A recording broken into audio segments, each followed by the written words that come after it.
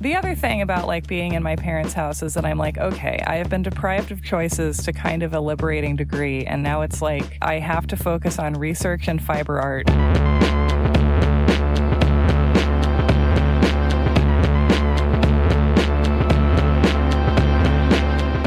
Welcome to You're Wrong About, the show where we're having an epidemic. Oh, my God. Oh, that's everywhere, though. That's every show. Oh, Sarah. All right. See, all right. I've got it. Welcome to You're Wrong About, the show where we're in a blanket fort with you. Oh, that's nice. I mean, because it's topical and also evergreen. Yeah, I turned it around. I am Michael Hobbs. I'm a reporter for the Huffington Post. I'm Sarah Marshall. I'm working on a book about the Satanic Panic. And we are on Patreon at patreon.com/you'rewrongabout. But we also know that times are very weird right now and very tough. And so we just wanted to say at the top of the show that we realize there's lots of other things that need your money right now and that you might not have as much money as you did a month ago. And we just wanted to say that, as always, you can support or not support the show for any reason you want, and you don't owe us anything. And we get it if people want to give their money to different things right now. Or need to. Yeah. So we just wanted to say that we get it. And it's not a big deal if you can't support us right now. And say something, Sarah. I don't know. I'm rambling now. You're being more sincere than you feel comfortable with. I know. I have to stop. Yeah. Well, we just wanted to tell you that, I mean, what we've been talking about, because basically, okay, Mike texted me a couple of days ago and was like, I don't think we should stop putting out the show. And I was like, well, yeah. I'm horrified by the implication that we might have ever stopped putting out the show. That's not what I texted you, but okay. Well, my brain went to a weird place and I was like, this is all I have right now. I have nothing but the show. That's not what I said. What did you say? Because apparently I really took it to a weird area. What did you say? Yeah, you texted me and you said we should start doing a bunch of different kinds of content because people are trapped inside. And so we should be people's blanket fort buddies during this quarantine period. And I said, that sounds great. No matter what, we definitely shouldn't stop doing the show. Yeah, I was prepared to get freaked out about something. And apparently it was that. Yeah. And in my head, I heard that very sweet. I took that to mean, yeah, I was thinking about stopping doing the show, but I think we should move forward after all. And I was like, oh my God. And then you had to reassure me about it again like a day later. Yes. But no, he never said that. And he was misremembered by me. What I want to do and what we've been talking about doing is trying to be more there for you in a time when you might need, even more than usual, the company of the disembodied voices that come out of your phone. Mm-hmm. So here we are. Yeah, we don't know what form this is going to take. We're still working on it, but we are looking forward to keeping you company. That's all we can say right now, but we're excited about it. That makes it sound overly mysterious, like we're going to come in through the chimney like, an owl in Harry Potter. I mean, I think it's not going to be that exciting, but we want to do more and different kinds of episodes and just try some fun stuff and some random ideas and just treat this as a kind of, I mean, it will be exciting. I take it back. It is exciting.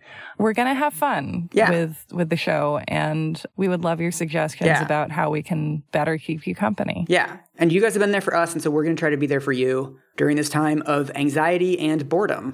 We were also talking about how we wanted to offer you some counter-programming that would help you escape your day-to-day anxieties for a while, but I feel like we're not really... This is not an improvement, the world that we're taking people into, probably. I mean, it's a different kind of anxiety. Yeah, it's a different kind of terror. Yes, it's old anxieties. That's always fun. And so what are we talking about today? And so, yes, we are back to the final chapter of the DC Snipers series. Yes. We're finally at the denouement. It's pronounced denouement. I just want all of our listeners to know that I hear it and I don't. It just sounds like an ice cream flavor to me. So can you catch us up with where we were with Lee and John when we left? God, like a month ago now or something. So when we last left them, they had completed this campaign of robberies and murders and had raised sufficient funds to buy themselves the equipment they needed which was the car and the gun, to carry out the DC sniper murders. Yep. And so we have left them as they are poised to do that. Yes, imagine them in the famous blue Caprice on their way to Washington, D.C. to start carrying out this master plan of theirs. But before we get back to John and Lee, I actually want to talk about Mildred, because Mildred has been absent from this story for a couple episodes now. And we miss her. Yes, exactly. And one of the things we briefly touched on a couple episodes ago was that she had no idea any of this was going on. So she took the kids from John in August of 2001. She moved back to DC with the kids. She lived her life. She was trying to rebuild her family. She's gotten a job at a domestic violence organization at this point. She's a single mom. She's not making a ton of money. She's not really thinking all that much about what John is doing. She has no idea he's linked up with this random kid from Jamaica.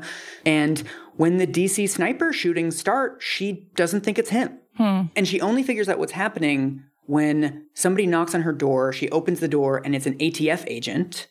And he starts asking her about John. And he says, "You didn't realize that a bunch of the shootings were within 3 miles of your house? These shootings are all over where you live." And she had no idea. Again, you don't think like, this is this many meters from my house. This is this many miles from my house. She's not like drawing red lines with yarn on a chalkboard. Right. So she has not put it together at all. And he asks her, "Do you think your ex-husband is capable of carrying out the sniper attacks, the kind that you've been reading about in the newspaper?" And she immediately says yes. But so what she talks about is, when he was abusing her, nobody listened to her. Everyone minimized it. Everyone told her to go back to him. And once the actual details of the sniper attacks and the motivation of the sniper attacks are public, the same thing happens. So she talks about talking to one of her neighbors, who, of course, had no idea, and they're chatting at the mailbox or whatever, and she mentions, I'm having a really tough week because it turns out my ex-husband is the DC sniper that everybody's been afraid of. And that's incredible openness. I know.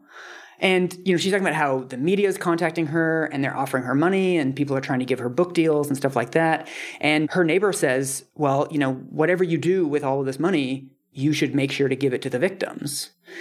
And this says so much about where Mildred is and how far she's come that she immediately says, I'm one of the victims. Yeah. Yes. She's patient zero. Exactly. And so this is something that she ends up having to explain to people over and over again. Do people accuse her of profiting off of her husband's crimes? Actually, weirdly, no, because she waits years and years and years to speak publicly. Yeah. It's really interesting. She says that she's not really ready to do it. She does. This is really infuriating. She actually accepts an interview for the National Enquirer because they offer to pay her $65,000 to tell her story.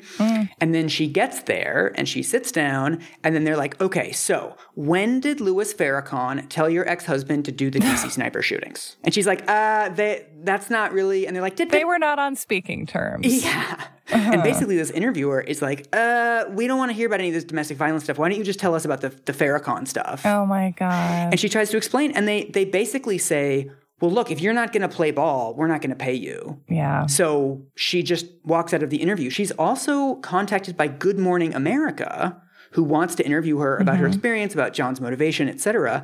And she says, look, the only way I'm going to do this is if you make at least half of the interview about domestic abuse. I am an advocate for domestic abuse victims.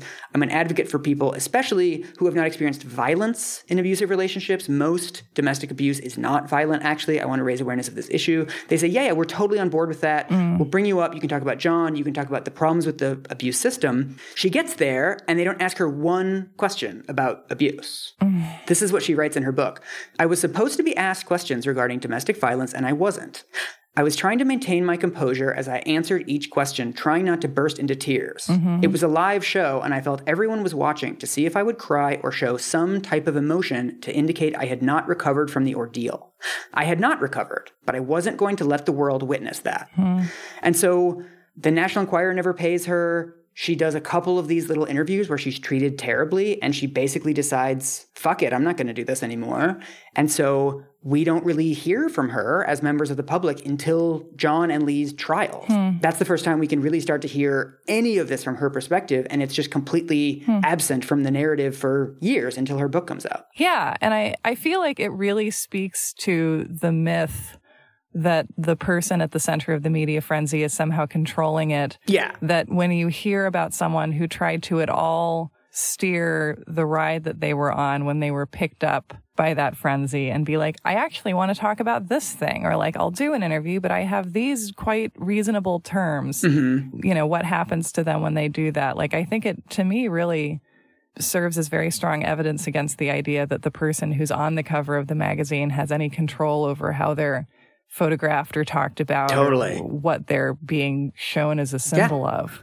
So here we are, finally, at the actual DC sniper shootings. This is what this show has been claiming to be about this entire time. And then taking everyone on this wild log ride through the land of grinding domestic abuse and psychological warfare. Yeah, we're finally at the suspenseful, true crimey part, and I'm going to go through it as fast as I can. Okay. With a minimum of suspense and excitement. Exactly. Yes. So I think the main you're wrong about of this story and the sort of counter narrative to the 5 true crimey books that I've read about this now is the typical narrative of the DC sniper shootings is that they're sort of one step ahead of the police at every moment. But another way of telling it is that they are wildly incompetent and the police are very far behind them most of the time and catch them through a lucky break. I love it when the story is told that way. It seems like the killer is on the loose and the police are always one step behind, being outfoxed and outwitted stories.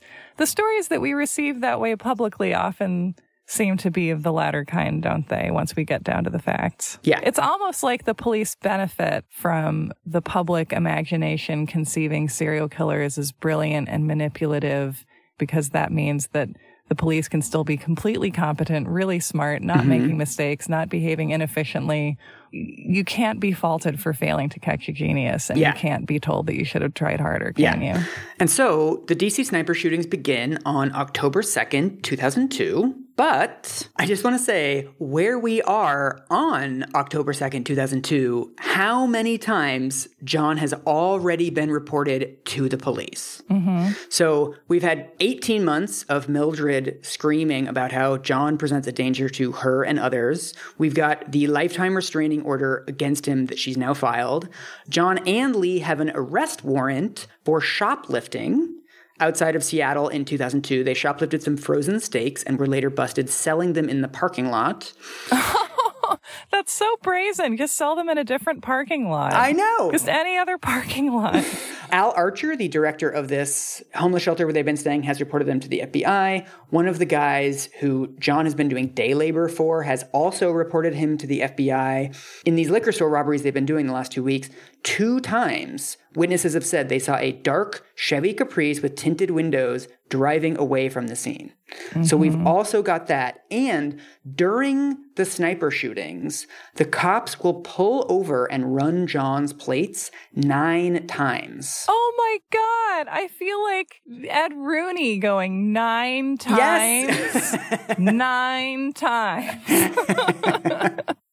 That's so many times. So I just want to be very clear about the fact that there are already very loud awooga noises and very bad information sharing. 9 times? 9 times during the shootings. That's just during. There's already 4 other times they've been pulled over before this. That does not make anyone involved in law enforcement look good, does it? This car also, this car is extremely suspicious. It's like an old beater of a cop car with super duper tinted windows and a 41-year-old man and a 17-year-old boy getting out of it. And it's like filled with food wrappers and stuff. It's like a bizarro Blues Brothers, isn't it? Like these 2 loner misfits driving an old cop car around. Right. So the actual sniper shootings begin at 5:20 p.m. on October 2nd of 2002 when a bullet flies through the window of a Michael's Craft store in Aspen Hill, Maryland.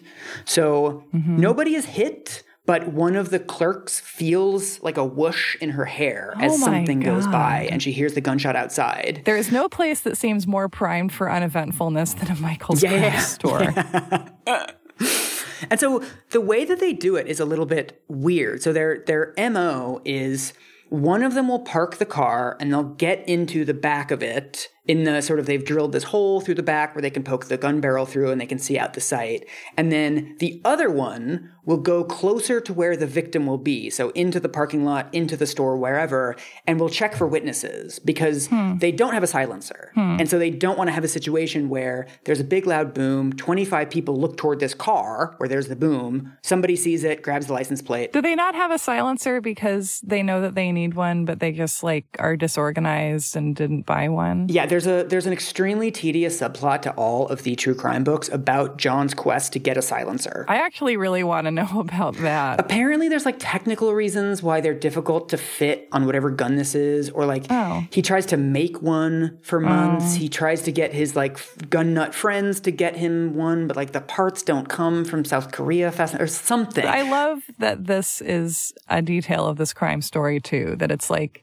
because I hate anytime a story lends itself to sort of like the killer is supposed to be this fascinating, like sophisticated, somehow extra human type person. And it's like, no, it's like someone trying to assemble a grill. Like they just keep getting the wrong parts and they try to make their own and they couldn't.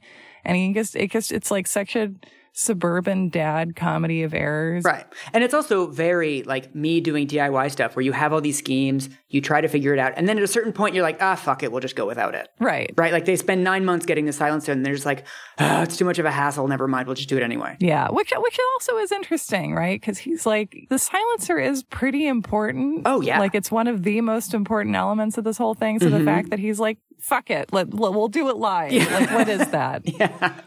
I mean, the whole thing is it just goes to John's inability to plan stuff. Yeah. So basically, this is their MO. So they've decided to start this entire plan, to put it into motion. And what ends up happening is the number of shootings they carry out is, of course, much smaller than the number of shootings they try. Because what happens is they'll pull into a parking lot, they'll look around, they'll send John or Lee into the parking lot to sort of scope it out, how many people are around. And then eventually they don't end up giving the signal because like there's just too many people or someone is kind of looking at the Caprice or there's a cop nearby on the corner that they can see. And so they kind of give up. So according to Lee describes this entire spree in his book. He describes that before they go to this Michael's, they had stopped by like 4 other places. And this was like their 3rd or 4th stop. And they just sort of like, fuck it. They did it. And then they left. And then their first victim is a guy named James D. Martin, and he's a program analyst for the Oceanic and Atmospheric Administration. And they do, like John has part of his whole weird ideology is hatred of the government, but of course he has no idea that this is a government employee. And later on, he'll kill somebody who works for the FBI, but he also doesn't know that she works for the FBI. Right. He's just like in an area with a high concentration of government workers, and he happens to get lucky at times. Yeah. And the detail that really gets to me from one of these true crime accounts is that James Martin, the first victim, it's not clear if he ever heard the shot that killed him. This was one of those ones where he was just walking around and then he just collapsed to the ground. And so we don't know how much of Lee's account to believe. So throughout all of this, some of the logistics match up, but then a lot of the logistics don't. So for any one of these shootings, it's never quite clear who has the walkie-talkie and who is in the back of the car. So in Lee's account, they switch back and forth kind of willy-nilly. And we, as outsiders, just literally have no idea who did what. And so that's the first killing. That's the thing that sets all of this off. And this is also the beginning of Lee and John's pattern that the greatest life-saving thing throughout this killing spree is laziness and traffic. They set out to kill 5, 6, 7 people every day. Like that's their plan, is sort of almost 1 an hour, drive somewhere, shoot, drive somewhere, shoot. Oh my God. And it happens again and again that they get stuck in traffic, so they don't want to have the shootings too close to each other. And then over and over again, they plan to do a bunch of them, and they're just like, I don't know, man, we already did 2. Let's go. I'm tired.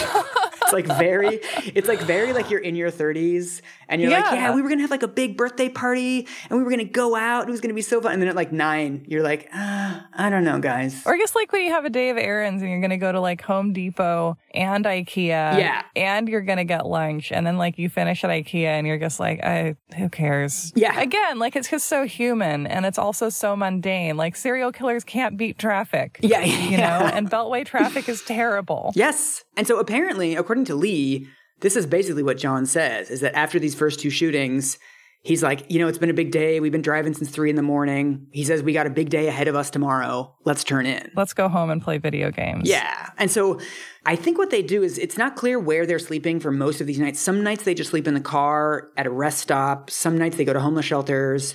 So they basically just decide to turn in at the end of these 2 shots.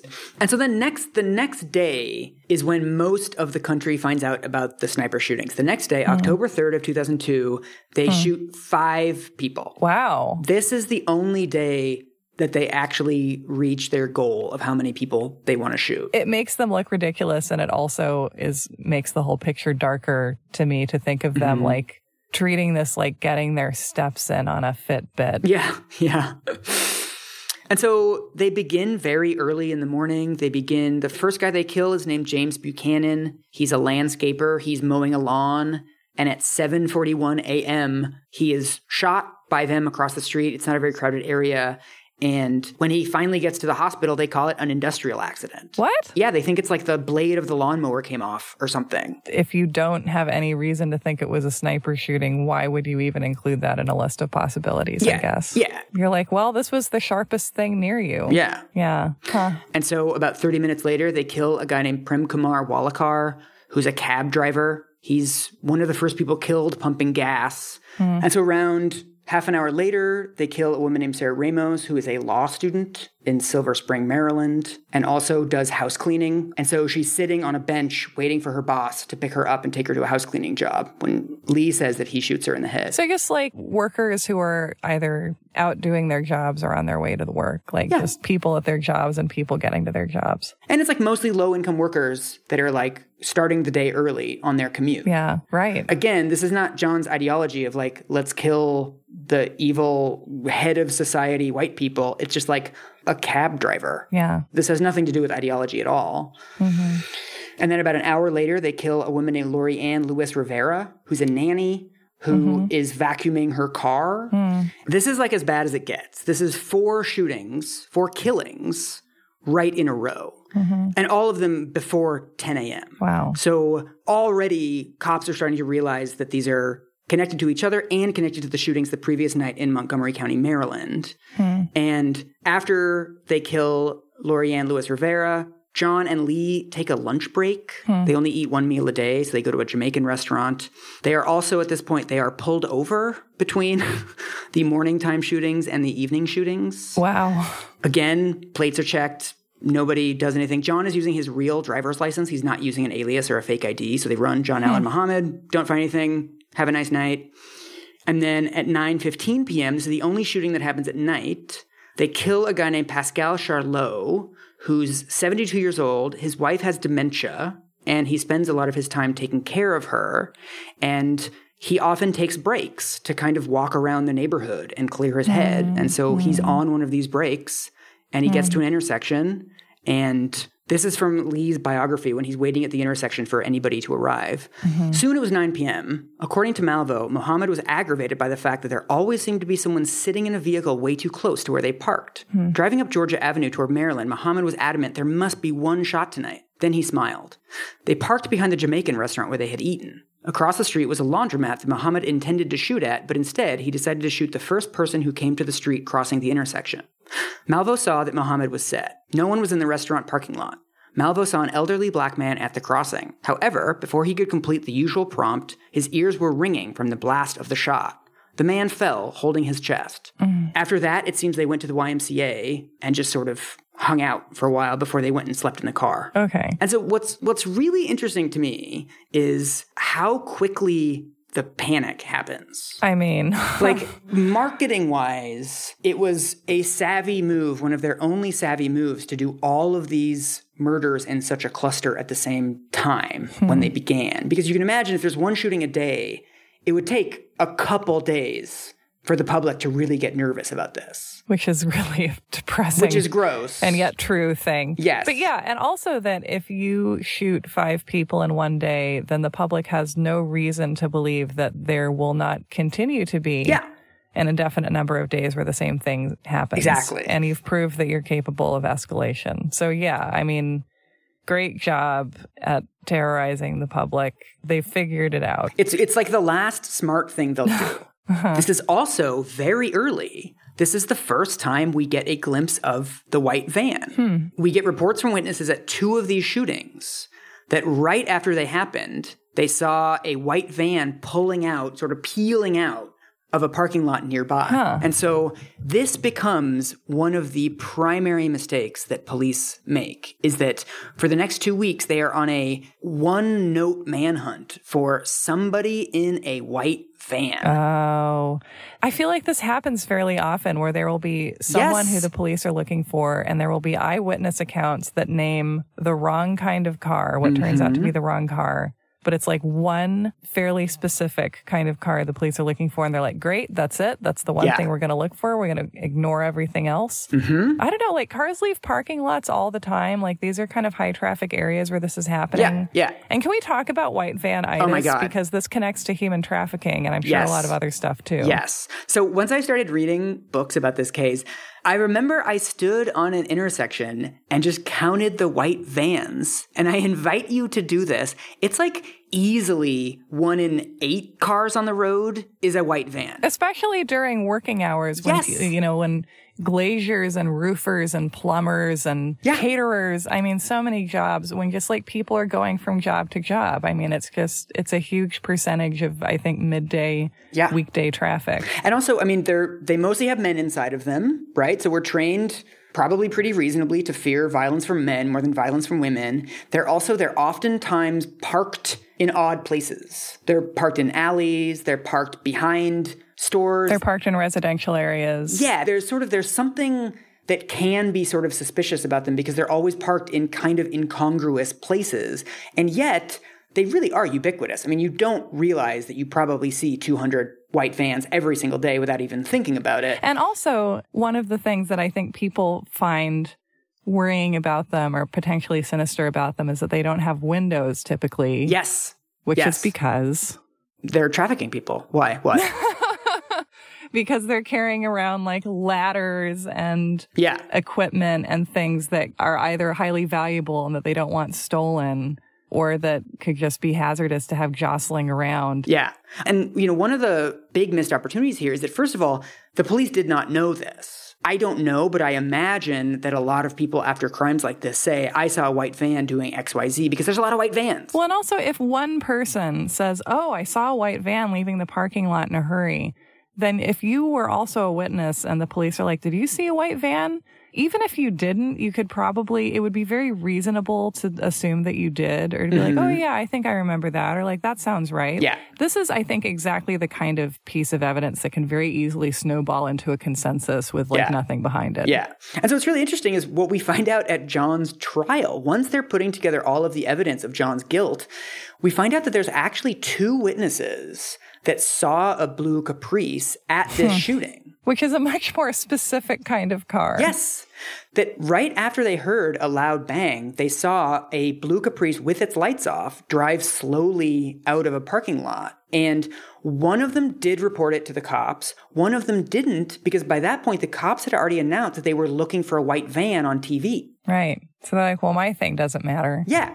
And so this is the kind of the weird circular thing that happens with these like all points bulletins about white vans, is that this happens over and over again, that people are like, I saw this dark car, but like, I guess they're just looking for white vans, so I'm not going to call it in. Right. And like, they know best. There's a couple of really interesting law review articles about how easy it became in the DC area at this time to get warrants for white vans. Oh no. So what started happening is that the cops just started using this as a license to pull over anybody in a white van and pull them out of the van, put them on the ground, and then search the white van. Oh, no. So searching a white van is like shooting a squirrel. It's just like, have fun. And this also links to the other thing that police do at this time. Very early, they set up a tip line. So in the first press conference, which is actually in the afternoon of the day of these shootings, so before the guy is shot at night, they have a press conference where they announce we're opening up a tip line and call us in. If you know anything about these shooters, please let us know. And it will eventually get, I believe it's 100,000 tips. Oh my God. And how many people do they have sorting through that? And what kind of system do they have for that? I just cannot imagine managing that amount of information. Well, this is the thing. It's actually kind of interesting. And like to give the cops like some sort of cat and mouse credit. Some cat points, yes. if you will. Most crimes that they're investigating, there's an absence of information. And one of the things that makes this one so hard is that there's just an avalanche of information. Yeah. That what starts happening almost immediately is that you get a huge number of women calling in and saying, my ex-husband is really scary and he has a lot of guns. Mm-hmm. And then the police are like, oh, snap. It turns out there's a lot of guys whose wives are like, well, I'm not saying he is, but the thought has crossed my mind. Yeah. Ideally, you would treat this information as like, we didn't go out looking for statistics on scary husbands in the general population, but now we have them. Well, also, because it's so easy to get warrants at this time, they'll send SWAT teams to these dudes' house. Wow. And they'll break in and do the whole SWAT team raid thing. Wow. And then they'll look around and they'll be like, well, yeah, they have a lot of guns, but not the kind of caliber gun that we're looking for. And like, sorry, he's an abusive husband, but he's not the DC sniper. So tip of the hat. Good luck out there. This is like a lot of the tips that come in are actually pretty good tips, but there's nothing specific that you can get people on. Right. But they're like, well, this guy seems iffy, but we're looking for a different guy right now. Yeah. And so this is also the time when schools start canceling lunches outside. They start canceling recess. This is only day one. Yeah. But the schools are already pretty much on lockdown and people are really freaking out about this. Once again, I'm really shocked that this hasn't made a bigger impression on serial killer media, I guess, or on sort of the public imagination. Because my God, have there been so many fictionalized Ted Bundys. Mm-hmm. Ted Bundy is like the Star Wars of serial killers, basically. And it's weird to feel like it's unfair that something isn't being cynically capitalized on in a way that's bad for society, but it does feel racially unjust because how often does a serial killer terrorize a city in this way? It doesn't happen anymore. It happened with Son of Sam. It happened with Ted Bundy. Mm-hmm. But this is a very rare occurrence. Oh, yeah. I'm trapped in this weird bind where I'm like, why aren't the DC snipers more iconic serial killers? And I'm like, we shouldn't have iconic serial killers. And the whole thing of having them is wrong and weird and speaks to our screwed up priorities as a nation. But if we must have them, then why are we excluding, these two men who did every single serial killer thing except be white and middle class and come from suburban homes? Right. And so according to Lee, the next day they end up just driving around and looking for places to shoot people, but they don't find any. There's too much traffic. There's too many people. There's too many witnesses. And so at 2:30 p.m. that day, they end up shooting a woman named Carolyn Sewell in the parking lot of another Michael's Craft store. Mm-hmm. So again, we have one witness says they saw a white van. Another witness says they saw a blue Caprice. The police emphasize one and kind of ignore the other. Mm-hmm. And so the next day is when the police announce at this press conference that they're putting cops around the schools and that, a lot of parents, of course, are freaking out about this. And so they say, no matter what, the children are going to be safe. And 2 days later is when John and Lee shoot a child. Oh, boy. So the school they choose is called Ben Tasker Middle School. It's in Bowie, Maryland. And one of the interesting aspects of this is that most of the police that were placed around schools were placed around whiter and more affluent schools. It's almost like, despite the fact that John is a crazy serial killer, he still has a point, kind of. Yes. Even John can grasp that something is awry in this country. I looked this up online, and I don't know what the demographics were in 2002, but the demographics now is that it's 87% non-white kids, and the kid they shoot is a non-white kid. And so we don't know if they chose the school because there weren't cops there, or if they chose the school because whatever, it was close to the rest stop where they were sleeping. We have no way of knowing, but we do know that there weren't cops there. And so this kid, Iran Brown, he's 13 years old. He's living with his aunt and uncle at the time because his parents want to get him away from bad kids that he's been hanging out with, apparently. And they think sending him to the Maryland suburbs is going to be good for him. Oh, no. And his Aunt Tanya drives him to school. And she gets there in the morning. And he gets out of the car. She starts driving away. And in the rear view mirror, she can see him crumple to the ground. Oh, my God. He gets shot in the stomach. And so she comes back around with the car. She gets him into the car, She's trying to get him to an emergency room. She's calling 911 on her phone as she's driving. The traffic is too bad. Mm-hmm. And he ends up living. They eventually transfer him to the hospital.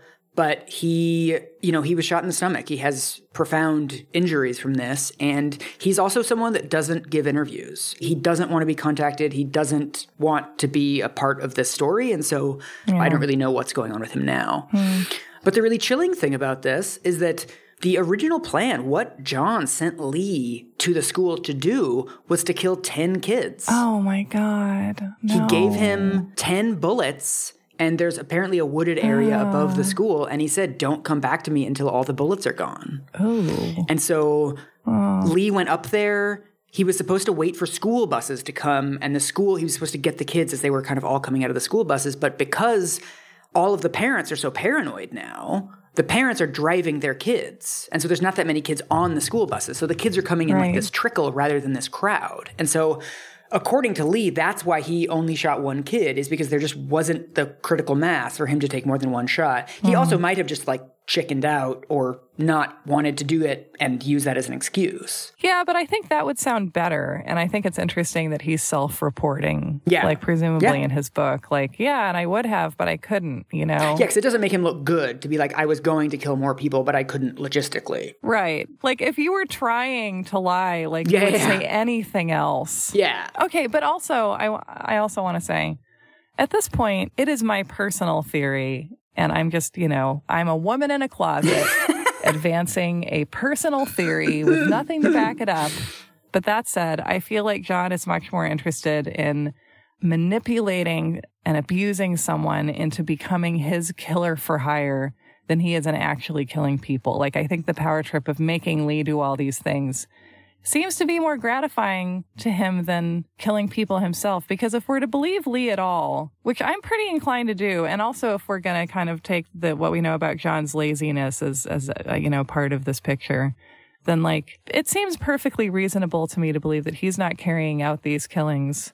The point to him is ordering them and watching them be done and knowing they're being done for him by this person who he has destroyed. Yeah, that's plausible to me.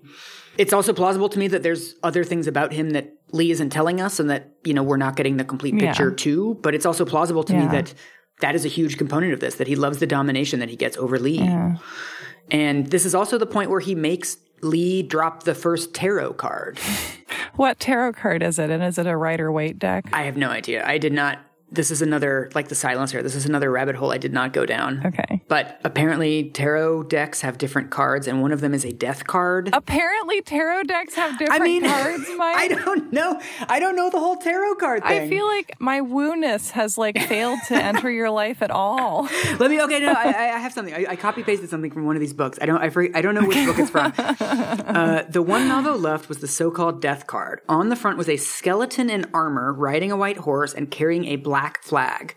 The horse's reins were decorated with skulls and crossbones. Across the bottom of the card was the word death. What's funny to me about this is that it shows that John is so basic because, everyone who's, mildly knowledgeable about tarot knows that death is actually a complicated card and getting it can be really auspicious. And if you're I'm moving on from, a complex period of my life that needs to die or something like that. But the 10 of Swords is a very scary card, and it would have been way cooler if he'd left that. So it's just, he's such a dilettante, I thought you were going to say that he's basic because he left the death card. It's just a little obvious. Well, that too. It's super obvious. And it's also it's like Hannibal Lecter, instead of being Hannibal being I'm a murderer, tra-la-la. Yeah. It's just we get it, you're a serial killer. And this is part of the thing of, was John really doing this, or was John doing this to create a myth of a serial killer to make it look like Mildred got killed by one? I think he was what would a classic serial killer do? Yeah. Right? The plan, though, is he's obviously we're not serial killers. Mm-hmm. We're just creating the illusion of a serial killer by killing a bunch of strangers serially. Right? But is that what he's saying to himself? We don't know. I mean, we have one unreliable narrator and none unreliable narrator from John. Right. Who knows? And so across the card, at the top, they've written, "Call me God." Oh, God. And then on the back, they write, "For you, Mr. Police," and then "Do not release to the press." Once again, it's that could be his authentic writings, or it could be he learned about Jack the Ripper and was like, yeah, that's the tone I want to set. Yeah. And so despite the warning, do not release to the press, somebody leaks it to the press almost immediately. And it's on the news that night. And it's really here after the kid gets shot and the tarot card that the panic just explodes. I bet. My God. And this is when people stop getting gas or start driving farther away to get gas. People are apparently using their shopping carts as a shield when they sort of go from the store to their car. I bet some people are driving to like Delaware to do errands. I bet Delaware is like, come to me. A lot of the restaurants at the time take away their outdoor tables and chairs. A lot of restaurants went out of business because people didn't want to go to dinner. They just wanted to get pizza delivery. So pizza delivery business, like, I don't know if it was doubled, but it went way up. Domino's also had a record-breaking day during the Bronco chase. Oh, yeah. Yeah. There's eventually 1,300 reporters from national and local outlets in D.C. covering this. God. And this is for 3 entire weeks. Wow. This is a quote from a mother who sort of sums up the feelings of dread that start to take over this entire region at this point. She says, I can usually separate myself from the bad things that happen to other people, as if I'm watching a bad movie. Not this time. The sniper makes me feel like a walking, breathing target all the time. She routinely grabbed a paper bag to steady her breathing and peered into wooded areas as she drove, looking all around her. Everyone I know feels this way, she said. We all dive into our cars from the grocery store parking lot. We all feed our kids sandwiches or cereal instead of running out to the store to get food for dinner. We all feel a sense of relief when the sniper strikes, because on some level we know where he is and we can feel safe for at least an hour or two. And we all feel guilty for feeling that way. And so, it's a time with a lot of anxiety, and it's also a time of a lot of generosity. They talk about how the school bus drivers and the school crossing guards, the people that stand there with flags and help kids cross the street, those people stopped calling in sick. They actually had higher attendance than they did normally because people wanted to help kids get to school safely. A lot of the counties started putting out volunteers for parents and other adults to walk kids to school and sort of be there. And they got 1,200 applications within like the first hour that the phone lines were open. I think it's always fascinating just to see periods of time when the normal rules of life are suspended. And when people feel imperiled. That doesn't remind me of anything happening right now at all. No, nothing at all. No, it's just, it's interesting as an abstract concept. Yes. And something that hypothetically, I imagine, could also bring out the best of us if we allow it to. Yeah. Anyway. This is also the period when the media, this is when it really becomes a national story, like a national obsession. And this is when the media starts having to fill 24 hours a day of airtime about the DC sniper case, in which not terribly much is happening. Does Alan Dershowitz get involved? I just bet he does. And so one of the mistakes that police make, or I don't even really know if this is a mistake, you can tell me, but one of the things that happens is, of course, nobody knows anything about motive at this point. There's no pattern to the shootings. There's no pattern to the victims. There's no pattern to anything. So you can literally, any explanation fits because there's not enough information to say we can rule this out. You can't do victimology. Yeah.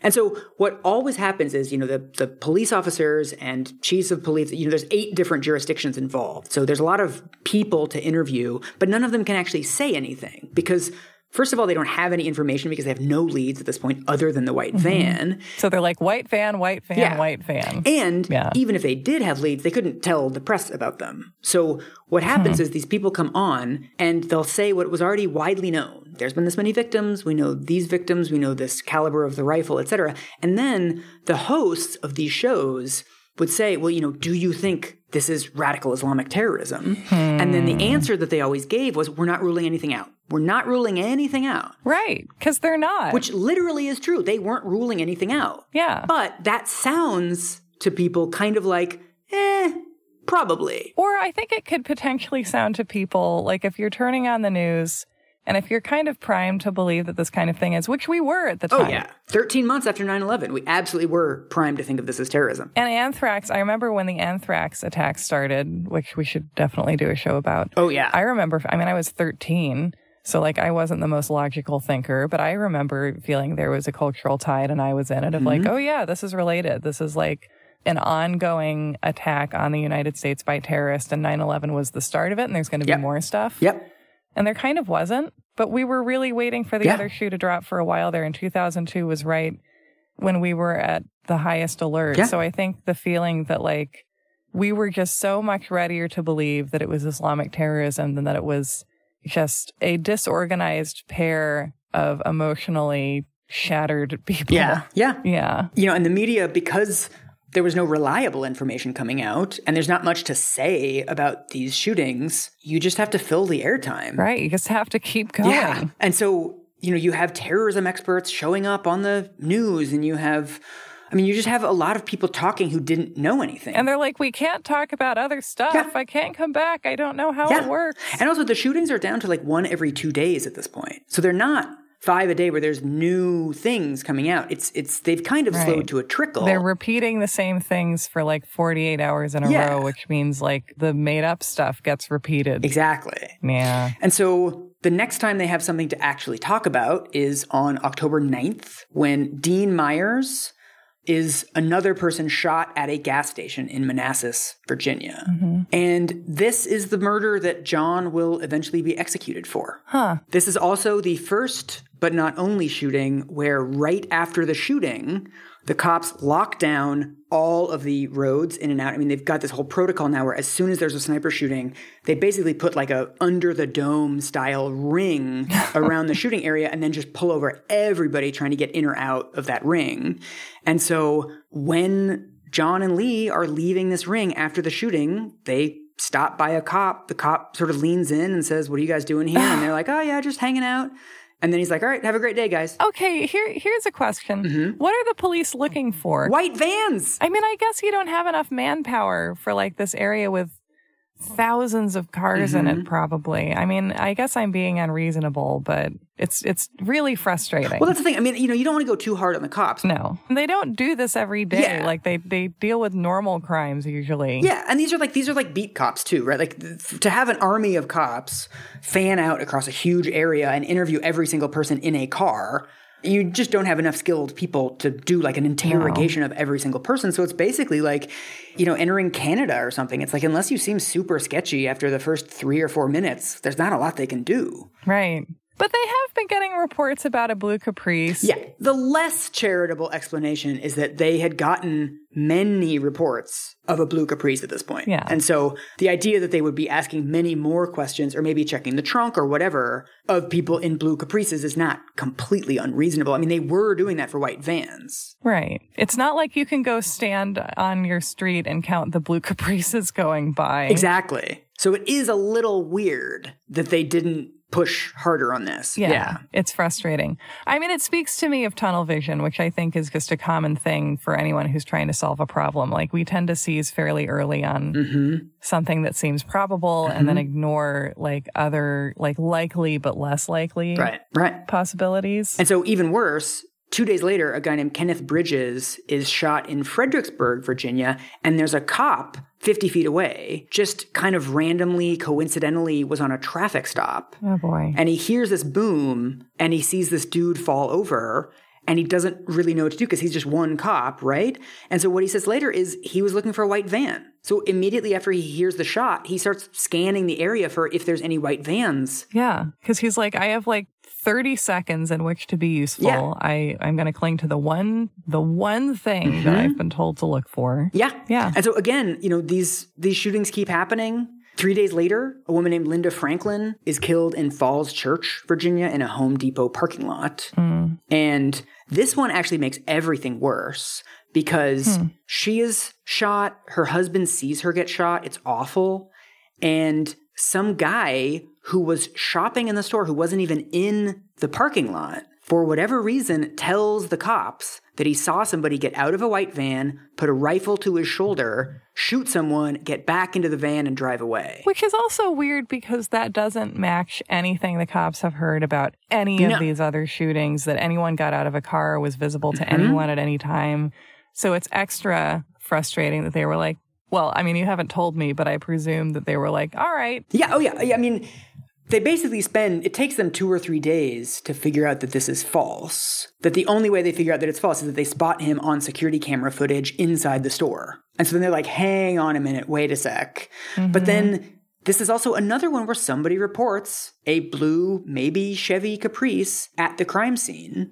But because they spend so many days on this white van lead, they sort of, by the time they realize that this guy's lying, they never kind of return to the lead about the Caprice. Mm-hmm. So they're like, oh, well, yeah, it turns out it's not the white van, but like we still know it's a white van. So we're going to keep looking for a white van. Right. Like this hasn't challenged our assumption that it's a white van. Yeah. And so it's also around this time that Lee basically has a breakdown. So the first thing that he's really haunted by is that apparently when he shot this woman in the head, her husband looked at him. So her husband heard the shot and his eyes went toward where the shot was.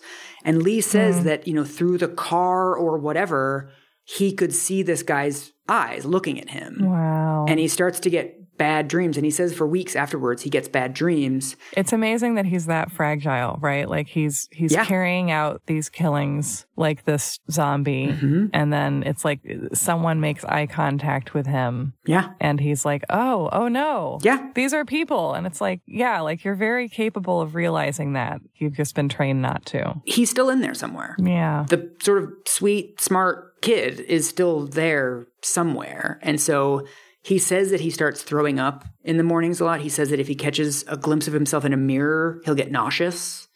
And this is also around the time that John asked him to kill a pregnant woman. Oh my God. This was part of John's plan from the beginning, that he wanted it to be as disturbing as possible. Like, this is why he wanted to kill cops. Wow. He wanted to make it seem like total societal breakdown. And so he parks outside of a McDonald's and he tells Lee, don't come back, don't stop until you shoot a pregnant woman.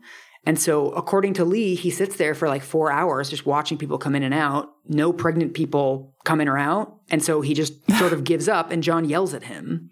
And so this is from his biography.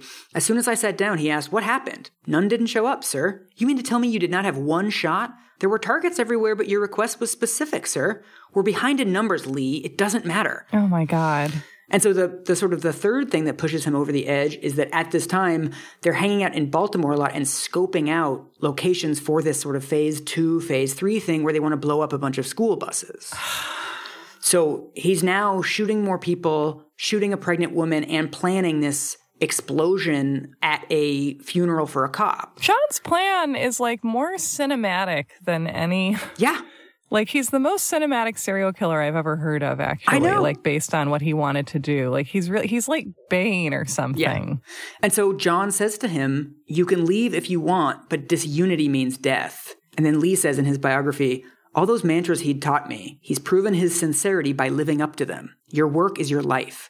So you want nothing? I shake my head. He looks me over from head to toe. You're pitiful. Get out. Leave. I grabbed some jeans, t-shirt, and my boots, stuffed them in a duffel bag, and exited the car. I sat on the curb watching the Caprice get smaller and smaller as it drove away. I sat with my head between my knees. Slowly, I began to cry, then to outright sob. And then this is Carmita describing what Malvo's going through. Malvo cannot recall how long he sat there sobbing before he heard a car stop in front of him. He looked up and saw the big blue door of the Caprice swing open. No, I know. No, don't get in. He blinked rapidly and began to dry his tears. He recalled that Muhammad looked at him the way you would look at a piece of shit that you quickly sidestep. Then, staring down at him, Muhammad asked him sharply, are you done yet? Malvo nodded yes. Are you goddamn sure? Again, Malvo nodded yes. Get in, he finally said. Oh my God. I feel like it just shows the extent to which people can destroy each other with their emotions. Yeah. It seems like he knows he hates what he's doing. He knows he can't stand to go on with it. Mm-hmm. And yet it's like he can't let that go. He can't be abandoned. Yeah. He has to just keep doing it. He has to just keep killing. Yeah. And what else is there, too, right? When you think about this kid with a duffel bag on the side of the road, what's he going to go to, like, a homeless shelter? He's never even been to D.C. before. He doesn't know where he is. He's in the random suburbs. Like, he has nothing, no one else. Right. So he's really seeing this as his only option emotionally, but also just logistically. I mean, he can't escape this person. He doesn't know what else to do. I feel like his only option is to, like, go live in the forest or something. Yeah. And, like, there are a number of, so few falcons in the area, for one thing, to capture and train. So we should be clear, like, this is all from Lee's account. We don't know how much of this account to believe. But according to him, he has a real mental breakdown at this point. Right. And so this is finally the part where we get to the thing that we have both been wanting to talk about since this series began. That we finally get to the criminal profilers. Yay! So What's amazing about this, and I feel like we've completely forgotten about this, is that people hated the investigators. The investigators were really unpopular at the time. Really? Like with the public or what? Yes, because we're now 2 weeks into this and they have no leads. They have nothing. The only thing they have is literally the white van, and we know now that's not even true. They have less than nothing. Like, think about it. They don't know if these people are from DC or from somewhere else. They don't know if it's one person or 5 people. They don't know if it's political or not. They don't know anything. They have no suspects. They have no leads. They have hundreds of thousands of calls to this tip line, but there's so much information coming in that they don't know what is relevant and what isn't. So basically, they have 0 leads. And so one of the things that leads them to use criminal profilers is because that's all they have. They have nothing else. Right. So one of these government reports that I found says, these are all of the investigators that are working on this case right now. Let me list these for you. 454 ATF agents, 59 ATF inspectors, 9 canine handlers, 101 support staff for laboratory, computer, and intelligence work, 50 special agents from the U.S. Secret Service, 600 FBI agents. The U.S. Customs Service had provided 2 A-Star light lift helicopters with 20-person flight teams, as well as the on-demand use of a Black Hawk helicopter. That's like what? Like 1,500 people? Like how many people is that total? And that's not even counting the local people. That's only the federal people. Oh my God. Yeah, that's astounding. And so as early as day 2, the FBI has assigned profilers to this case. You're like, all right, profilers, it's your time to shine. Yeah. And so this drives me nuts. They put together a 5-page profile, which is still secret. So we still do not know what was in there. There are press reports that say that it predicted a lone single white male in the mold of Ted Kaczynski and Timothy McVeigh. So that's all we know about the official profile. And we don't know anything else about the profiling. We also know that they brought in somebody called a geoprofiler to look at the pattern of the locations to try to find out where people do crimes, I guess. Mm-hmm. And one of the quotes from this geoprofiler is, this is a preview of what we will learn in the next few minutes. Crimes occur fairly close to the offender's home, but not too close. They're like the porridge that Goldilocks ate. So, that's amazing. I want to be very clear that, like, it's not clear how much the cops were affected by criminal profilers. We don't know. It could be a lot. It could be a little. I would also say, though, that, like, having come this far, I can't fault the profilers that much in a way, because the serial killer in the story actually is functioning the way that serial killers do in media, because he is outfoxing the profilers, and he's kind of doing an impression of a Ted Kaczynski type or a Hillside Strangler, or someone who's kind of, playing cat and mouse a little bit and communicating with the authorities. He's behaving in a pretty meta way, I think, because he's forcing someone else to be a serial killer. So he has like a weird relationship to his own crimes. He's like a showrunner of his murders. Oh my God. But I mean, I don't want to blame the cops too much for the profiler stuff. We simply don't know. Right. But the place where the profilers were and where they really affected the discourse on this and the sort of social construction of the DC snipers was in all these hours of TV that the networks had to fill. So there are 2 extremely good articles on the failure of criminal profilers in this case. One in the Columbia Journalism Review and one in the Baltimore Sun, where they collated all of the predictions that the profilers made on TV, and then they went back and asked them about them afterwards, which is just like a dope methodology. That sounds like a really good supercut also. This is the supercut that I'm about to give you. Oh my God. I'm so excited. So first of all, a lot of the profilers thought that it was significant that the shootings happened on weekdays. They're like, this is a weekend warrior. He has a day job. And then there was a shooting on a weekend, and so they didn't really matter anymore. Almost all of them unanimously said that it was white males. I guess, they guess most serial killers that we pay attention to are white males, so we think this guy is, or what? Well, I mean, this is the whole issue with profiling, right? Is that you're only basing it on the profiles of the people you catch. Yeah, and on the very small very small sample size. Yeah. So here's the medley of all of the bad predictions.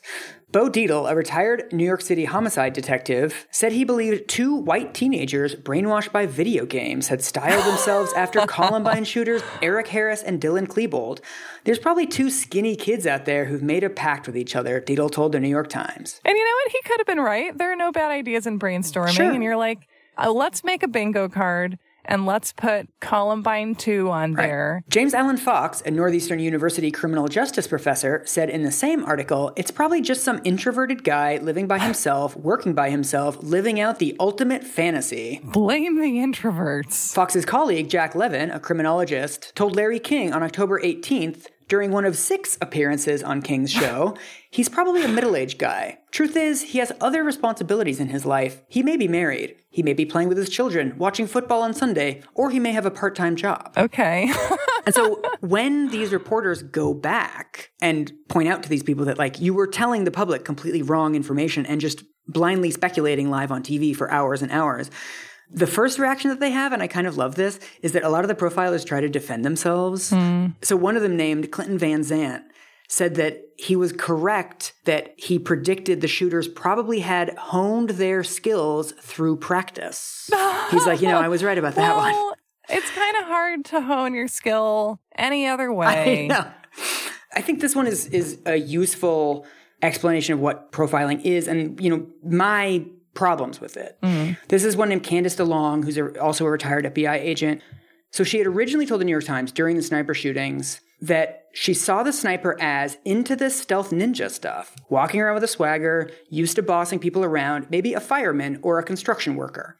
And then later, when sort of asked to defend herself, she says, although the suspects were neither construction workers nor firemen, DeLong says she correctly envisioned a macho profession because Muhammad had been a soldier. I mean, this is my whole thing, is that she says something kind of specific. It's maybe a fireman or a construction worker.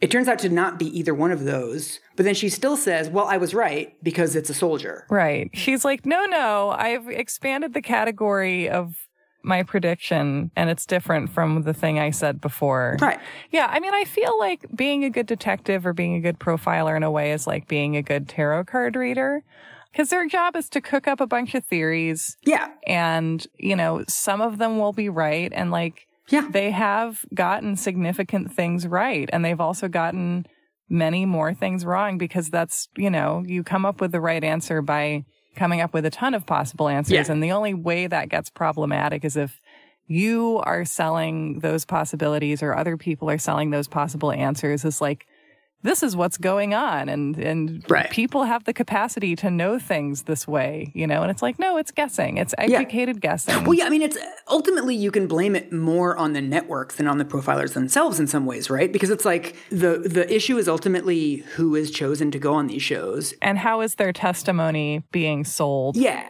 I mean, one of them that I think this is really useful, one of them says that he was invited on MSNBC so many times that he started to feel uncomfortable about it. And he got back to them and was like, look, I'm going on your show a lot. Like, I really don't think that you're serving the public very well by having somebody like me on. You can have other people on or just cover a different news story. And according to him, the MSNBC producer was like, look, if we don't get you, we're going to get somebody else. Right. And so to me, that's a chicken shit defense for yourself doing something bad, right? Of like, if it wasn't me, it would you can literally defend any behavior on that basis. But I think he's also probably right that if he hadn't have gone on, they would have had somebody else on. I'm sure he is. And I think you can also tell yourself in those circumstances, you can be like, well, I'm not super comfortable with this, but I can try and do a good job and do this more responsibly than maybe someone else would, which is how I felt about that Oxygen show I was on, Ice Cold Justice with Ice-T. Oh, yeah. That's on your LinkedIn profile. This could be my Tinder profile. So here's the part where we get to the break in the case. Okay. What's amazing, again, we're going to have the unintentional comedy that happens within very sad stories. Mm-hmm. So John and Lee have been trying to get through to the cops for weeks. John's entire plan depends on getting through to the cops and getting this sort of negotiation going. That he has to establish himself as a serial killer, and he wants money, right? Like, part of this is him getting a ransom of $10 million. Right. So on October 11th, they start calling this tip line, and calling up and saying, like, we're the DC snipers. We want to engage in negotiations with you. Hello, DC snipers calling. Yes.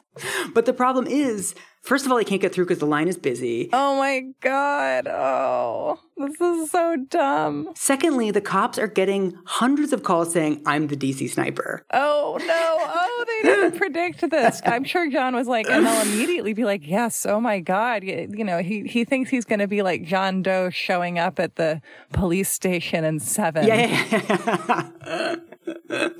But instead, they call one of these police departments. They call the Rockville City Police Department, and they're like, hello, this is the DC sniper. These are our demands. And then this receptionist is just like, yeah, this is the city police department. You're going to want to call it county police department if you're the sniper. So she just like sends them, like, press 1 if you're the DC sniper, basically. I mean, according to her, she was getting like 25 to 50 of these a day. Yeah. They also try calling the public information officer, the communications department, basically, of one of these police departments. It's like they're trying to, like, get a permit to dig or something. Yeah. They're like, who do we talk to in city government about being the DC sniper? And so they call this public information officer, but they're at a payphone and they forget to put in enough coins. Oh, my God. So they're like, I'm the DC sniper. Don't you know who? And nothing. And this guy apparently is just like, huh, that was weird. It just like hangs up. Well, crazy day. Yeah. So in their desperation, I don't know who, I think it's John that has this idea. This is like the stupidest idea. They come up with this idea of calling a priest and then asking the priest to call the cops because they think they're not getting through because like they're not whatever respected enough or something. So what happens is they go to the YMCA, they ask around like what's the biggest Catholic church in the area? And they're like St. Stephen's or whatever it is. Lee calls the priest. And the priest picks up, he's like, hi, I'm the DC sniper. I am God. He says all this kind of like stuff that John has scripted him to say. And then he says, call the cops, tell them the DC snipers want to get in touch with them. And if they don't believe us that we're the DC snipers, tell them to look into a shooting in Montgomery, Alabama. Because remember, they shot 2 people in Montgomery, Alabama. That was where Kelly Adams got shot in the jawbone. And this is their plan to get the cops to take them seriously, is to say, here's another crime that we've committed. We're linking ourselves to this crime that the cops probably aren't looking into because they're not linking this to the DC sniper. So this is their like identification or their like social security number to say, you should take us seriously. Well, and I would just assume, I would be like, you know what? I've learned some stuff in movies about how hard it is to trace a phone call, but I'm going to assume that if I like open a line of communication with the police and like with a federal task force of over 1,000 people, which I probably know, and I'm like, hey, I'm the serial killer you're looking for, and I'm going to say things that kind of prove I really am that person. And I don't think you're going to find me through this avenue of contact I'm opening. Like, that's wild that he assumes that they're not. I mean, I would really... Is it crazy for me to be judgy and say I would exercise more caution than that? Well, but this is the whole thing of like, is this a criminal mastermind? Right. No. Or is this someone who like really was not thinking this plan through at all? Yeah, no. Because this is a bad idea. Yeah. You're giving them more clues. Because they had nothing. And now you're giving, like, they know, they're going to know so much about you from the first second you start talking to them. Exactly. However, the priest thinks that it's a prank call and he doesn't tell the cops. So nothing comes of that. So essentially the only way that they have of getting the cops' attention is to kill someone again because nothing else is working. That's really, that looks bad. It's bad. I think that looks bad for the cops, that the serial killers are earnestly attempting to get their attention and just can't. And they're like, well, we got to kill someone else. And so on October 19th, this is their second to last shooting. They shoot a guy named Jeffrey Hopper as he's coming out of the Ponderosa Steakhouse in Ashland, Virginia. And so luckily he ends up living. After the shooting, police find a note that finally has logistics for how they can get in touch with Lee and John. It's a handwritten note. It's 4 pages long. And a lot of it is Lee and John complaining about all of the times they've tried to get in touch with the cops and haven't been able to get through. Justifiably so. Yeah. So they list all of the phone calls. They list the 9 phone calls that they've made to the police. So it's like a bad Yelp review. Yeah. Yeah. If I were the police and I were reading this, I would be like, this is a realistic grievance. Like, we should have some ability to It's also amazing. They make all these demands about $10 million in the credit card account, et cetera, et cetera. And they say, failure to comply with these demands by 6 a.m. tomorrow morning will result in another death. And the cops don't find it until 9 a.m. the next morning. So the deadline is already passed. So the true crime books say, some of them say that it was found, but it wasn't quote unquote processed by then. I don't know what to believe. I don't know what processed means, because probably the first thing that you would do when you find it is read it. I know. This is why I think they didn't find it and they're trying to cover their asses. I have no evidence for this. So I should say very clearly, this is your Nancy Grace moment. Yeah. I also don't know what process means. The only thing I can think of is maybe they didn't open the envelope until testing it for anthrax or something like that. Maybe. Right. Or fingerprinting the envelope and stuff like that. Yeah. But anyway, John and Lee also make a number of other logistical blunders in this note. That the first thing is they're demanding $10 million be transferred into this account onto a credit card. Mm-hmm. And so, first of all, this is the credit card that they stole from the Greyhound bus driver in Arizona, which the cops know because it's been reported stolen, and they know that it was a driver that drove from Arizona to Bellingham. So that gives them two more pieces of information about the killers. Everything they do, every demand they make, they create data points. Yes, it's extremely dumb. And they say their whole plan is to get $10 million transferred onto this card, and then they'll just withdraw it as cash from wherever they want. That's not even how credit cards work. Yeah, exactly. And they can only get $300 a day. So when the cops are looking at this, they're like, is their plan to get $300 a day of their $10 million ransom? Is this actually their plan? And then it's they have to get on the phone with the credit card company and be like, hey, we're the DC snipers. We need to raise our withdrawal limit. Yeah. And then apparently because the cops missed the deadline, Lee then has to call them and say, you guys missed the deadline. Oh, no. So John and Lee basically set it up so that they say, we're going to call you at the Ponderosa Steakhouse at this time. Okay. And they miss the deadline. The cops aren't there at the deadline. But then they end up calling the Ponderosa Steakhouse later, and the cops have already set it up so that it automatically routes to the whatever headquarters task force thing. Mm-hmm. So finally, they are in touch with the DC snipers on the phone. But they're calling on a payphone with a really bad connection. Mm-hmm. It's like a bad Skype call. So they're like, give us $10 million. And the cops are like, what? Give you what? 10 what? Where?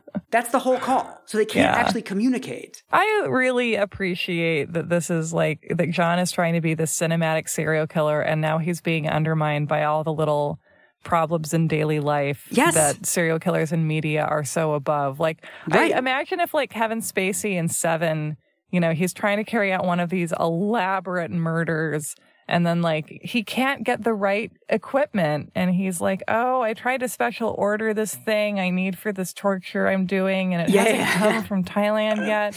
And so after this phone call, they don't really have any meaningful conversation. The police trace John and Lee's call back to an Exxon station where there's a payphone. This is the phone that Lee and John called from. And so they trace it back.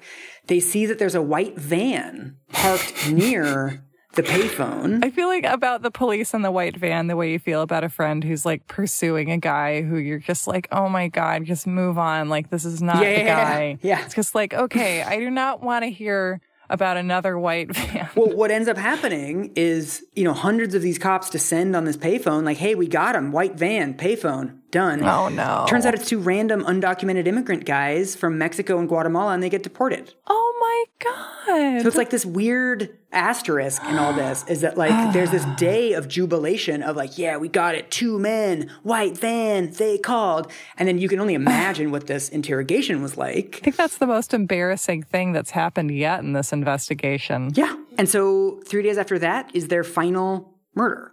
This is when they shoot Conrad Johnson, this guy who's also a Jamaican immigrant who we talked about in episode 2.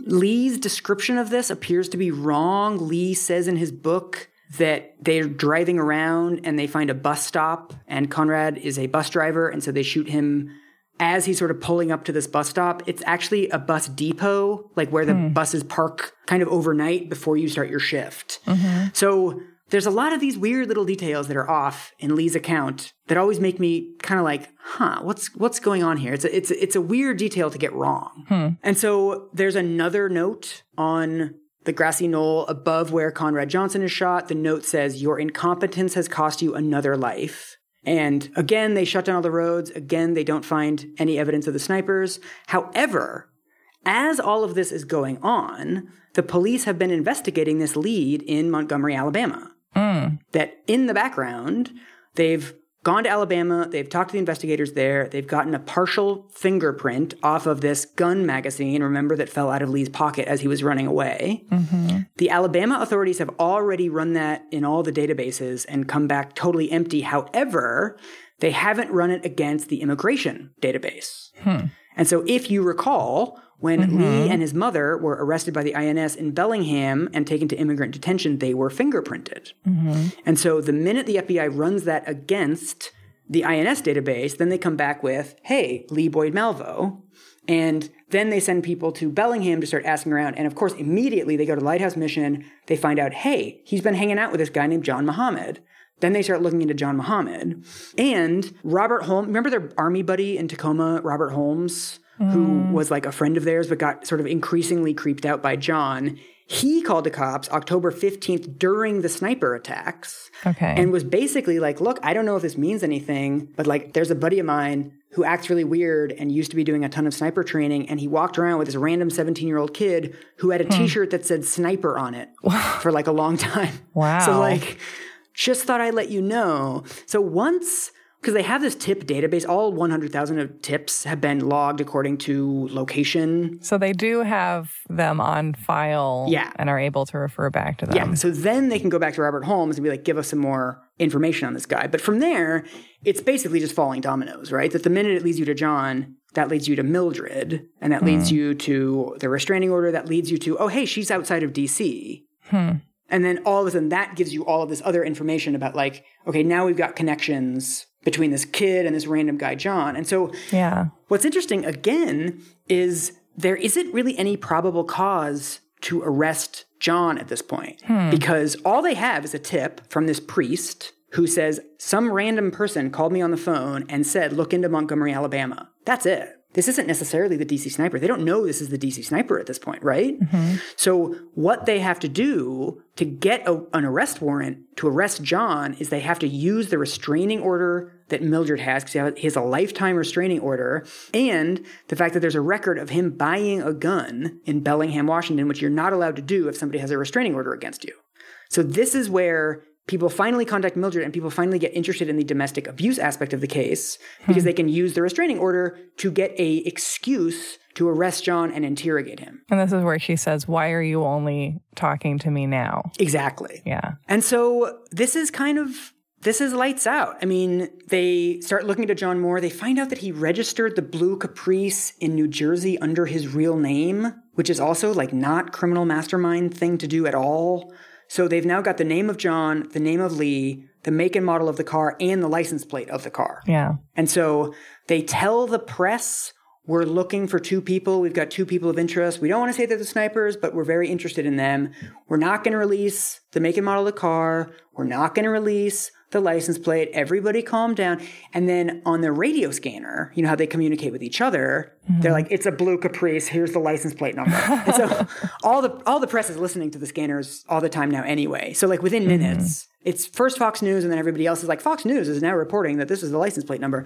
And then it's everywhere. I feel like that could have created a mob, you know, if like people had spotted him in a highly populated area. And so the guy that eventually calls them in, he hears on talk radio the name of the car and the license plate number, and he writes the license plate number down because it's like so important to him, like, hey, in case I ever see this, pulls into a rest stop and he sees a Caprice, like, hey, that's the Caprice. And he's like, hey, that's the license plate number. Wow. And I love the weird irony of this, that the guy that calls in the tip that leads to the arrest of John and Lee is in a white van. He's like a refrigeration specialist with like a bunch of random equipment in the back. He's like, finally, our long national nightmare is over as white van drivers. Yeah. And so he stays on the phone with the cops for 3 hours as they're planning, like, how do we do this? Wow. Then the cops get there. There's a bunch of truckers in the rest stop. They ask the truckers to pull their trucks across the road. Oh, so wow. that Lee and John can't leave. This is very dramatic. Oh, yeah. I mean, this is like, the end of a 3-week-long manhunt. A lot of these cops haven't slept in days. I mean, this is all the, like, Madge is pregnant stuff that I've been skipping in this episode. But, like, all the cops are totally at the end of their rope and really want this to be the sniper. Yeah. And so they see John and Lee sleeping in the car. So they're just sleeping. They're just asleep the whole time, and just all this is being done around them. Lee was supposed to stay up and keep watch, but he fell asleep. This is just like 2 dudes sleeping in a car and the seats reclined. Wow. And so one of these troopers walks up to the car, breaks the passenger side window, throws in a flash grenade. Wow. Which it doesn't really explode, but it just makes like a bright light and a really loud noise. It's just super disorienting. And they reach in, they grab Lee, they grab John, they pull them both out. And basically for the first like 30 minutes, nobody thinks they're the snipers. Really? Yeah, they're like, shit, we just got these 2 like homeless guys. It's clear they haven't showered in a couple days. Well, but why is that mutually exclusive? Well, think about it. What have we learned about serial killers? What have we been seeing on TV? Right. They're all white geniuses. Yeah. And so all of a sudden we've got these 2 loser dudes wearing like stinky jeans in like this gross car full of like Wendy's wrappers and like dumb books. It's clear they're living in the car. And it's like, we're not looking for these losers. We're looking for like a fancy guys. Yeah. And so it's only once they finally start searching the car, they find the gun, they find everything else, the laptop. Wow. All this other like extremely promising circumstantial evidence that it's like, oh yeah, these are definitely the snipers. It's like, what mental image did you have? Yeah. Sane people? And so that's it. That's the arrest. That's not the end of the show. But yeah, that's the DC sniper attacks. That's this section of the story. And I think before we move on to the interrogations and the trials, it's worth noting that just as a story, the cops and robbers, cat and mouse section of the DC sniper attacks is not all that interesting. That if you think about it, it's basically the cops spent the first 2 weeks of this crime chasing down the wrong lead, that they were focused on the white vans. And then at the beginning of the 3rd week, the snipers essentially gave themselves up. They gave the cops a clue to who they were. So this wasn't really solved through any particular ingenuity by the police. Like, they weren't looking into the Alabama shooting anyway. They weren't saying, look, let's look into all of the other sniper-style attacks that happened in America in the previous year and see if they're connected. No, they basically got this clue that fell into their lap, and they chased it down. So I don't want to sort of take anything away from the police that really did work very hard on this. Yeah. But it's mostly John and Lee's mistake that solved this crime. I mean, it's interesting to me that they did create this situation where they inevitably got taken in, because I do feel like it's possible that John, I don't think in a way he was consciously aware of, I don't think he would admit this to himself, but I can see him on some level being like, I'm tired of doing this. Yeah. And then it's interesting that they did this before they went through with trying to kill Mildred. Like, what does that say to you? I mean, this is the thing. They shot 13 people and killed 10. And so if their plan was just to kill Mildred, they would have probably done it somewhere in there, right? Right. Or like, you established that there's a serial killer within the first 4 or 5 killings. Yeah. Yeah, there's something else going on there. I think that was his plan. But I also think that he's a person who's never been capable of sticking to a plan his whole life. And he's someone who changes his plans on the fly. And he's someone who's extremely impulsive and selfish. And he really goes by his moods much more than anything else in ways that he's not capable of admitting to himself. Right? I mean, as we discussed, he has this whole facts and logic ideology, but he's driven 100% by resentment and by how he feels at any given moment. And so I can see him concocting this big plan to kill Mildred with all of this subterfuge and then just kind of not feel like it. Right? I mean, or be like, I like being a serial killer and terrorizing a large metropolitan area. Let's do that for a while. In the same way, he has this plan every single day to kill 5 people. And then after lunch, he's like, I'm a little tired. Let's go to the YMCA. And he doesn't do it. And then it's more like the describing of the plans maybe matters more than the carrying out of the plans. Yeah.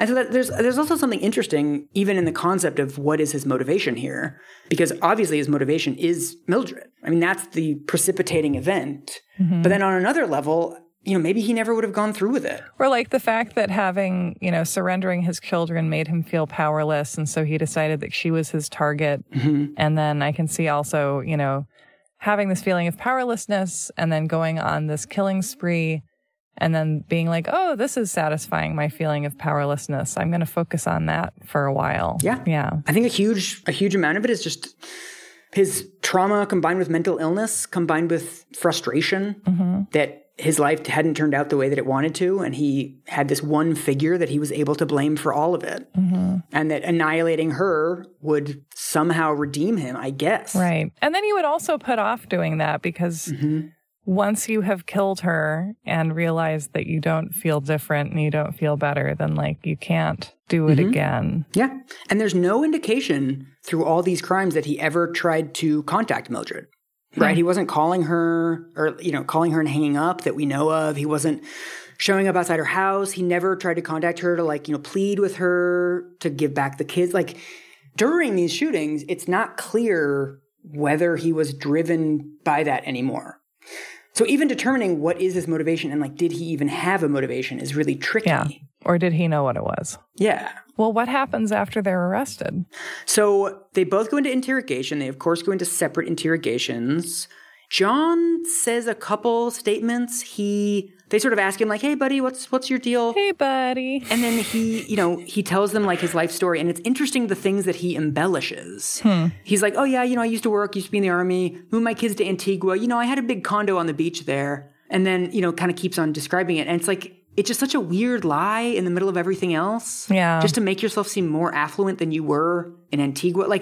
It's classic John, right? That he just he can't not exaggerate things, even in a situation where it doesn't matter at this point. Well, I guess that he's always describing himself as he wishes to be. And in this situation, it's that's what I want my life to have been. Yeah. So that's what I'll describe. So John doesn't really say anything in the interrogations because he lawyers up really quickly.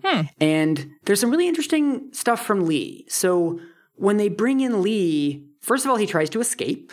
First thing he does, they take him to this sort of temporary interrogation facility, whatever. He breaks a leg off of a table. He climbs up. He tries to get out the ceiling. Wow. They stop him from doing that. They kind of bring him down. He soils himself. They have to find a shower for him and some clothes. And then it's just very clear from the descriptions of this interrogation that he's deeply mentally ill and traumatized. And so this is an excerpt from the Sniper book. Malvo refused to say anything, running his fingers along his lips as if zipping them closed. But in a bizarre pantomime, he responded by using hand signs, nodding his head, and drawing imaginary shapes in the air and on the table. To the detectives, it seemed as if Malvo was playing a game. For the most part, he seemed cocky, as if he was enjoying himself. Ryan, that's the investigator, Ryan told Malvo that a lot of evidence had been found at the scene of the Conrad Johnson murder. Police would later say it included the duffel bag, an earplug, and clear plastic goggles. Ryan told Malvo that it looked as if something had happened that had caused him to leave things behind at the scene. Malvo nodded again, and his eyes filled with tears. Malvo then grasped the collar of the coveralls and began to rock in his chair. This is a quote from the officer who actually interrogated him. His rambling rhetoric was oftentimes interrupted with, "Sorry, Dad." When I asked what he was sorry for, his face fell, and with eyes downcast, he responded that he fell asleep. So at this point, he just feels bad that it was his watch, and he was supposed to stay up, and he fell asleep. And John's going to be mad at him. Yeah. And so, he comes off to the interrogators as kind of flighty and kind of spacey, and they can't really figure out whether he's smart or dumb, but then he's very careful not to incriminate John. So in all of his statements, he talks about how terrible he is, about how he did the shootings. He confesses to them. He talks about them in detail. But whenever they say, did he tell you to? What about him? Where was he? He refuses to answer and gets really vague. So in some ways, he's very emotionally driven. And then in some ways, you can tell that he's calculating this, that he's not going to tell them anything about John. And so there's then a couple months of really gross jurisdictional wrangling because every prosecutor in every jurisdiction wants to prosecute the DC snipers. This is a career-making case. Do they have a big game of cornhole to see who gets to do it? I would just love to see, 4 guys named Jeremy, squaring off, with bracketed fisticuffs to decide who gets to prosecute this. And then this is the statement about 2 weeks after the end of the DC sniper shootings. This is the statement from Attorney General John Ashcroft, who basically steps in and just says that they're going to be tried separately, 2 separate trials, 2 separate counties, both in Virginia. And so this is from the New York Times. He said the venues were picked because they have the best law, the best facts, and the best range of available penalties. Virginia also has executed more people than any other state except Texas, and is one of the few states that permits the execution of juveniles. Oh, good. Muhammad and Malvo have each been charged with capital murder under a statute that makes it a capital offense to kill more than once within 3 years. They have also been charged with violating Virginia's new anti-terrorism law that makes it a capital offense to intimidate the public and coerce a government.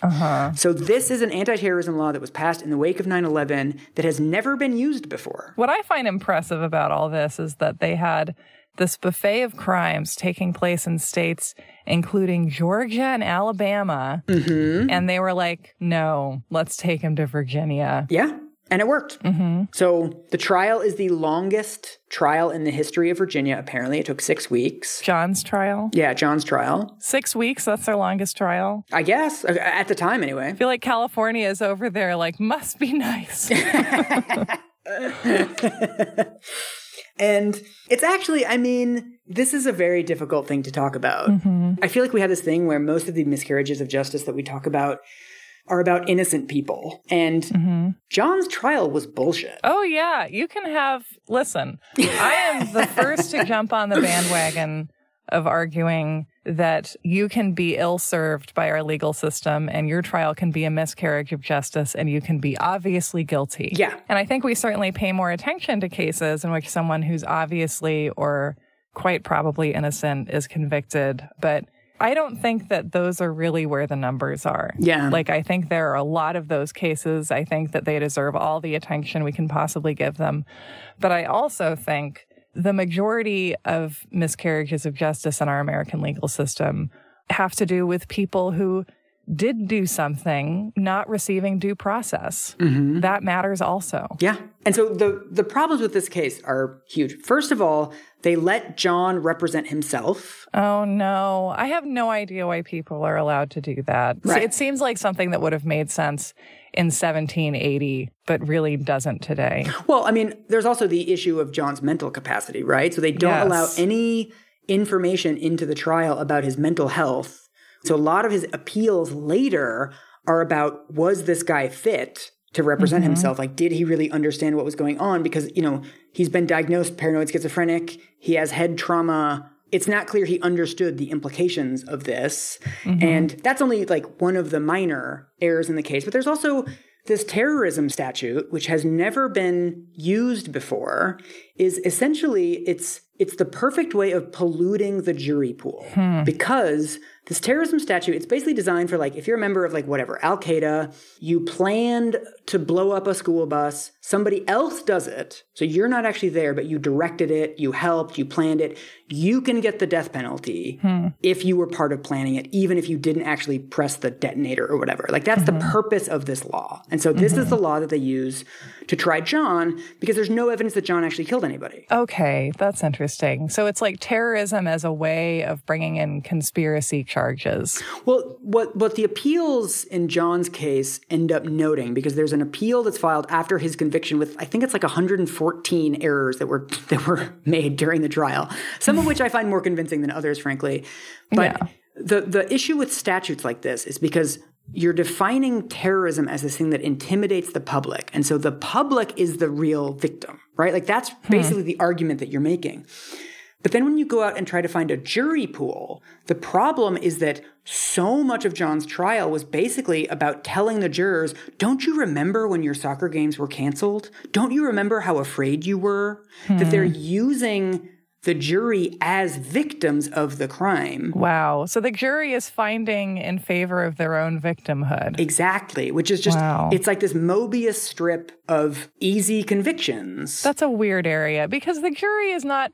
I think it's inappropriate for jurors to see themselves as victims of the defendant that they are, and whose guilt they are deciding. Yes. Right? So I don't know if you ever could have gotten an impartial jury for this trial ever. Right.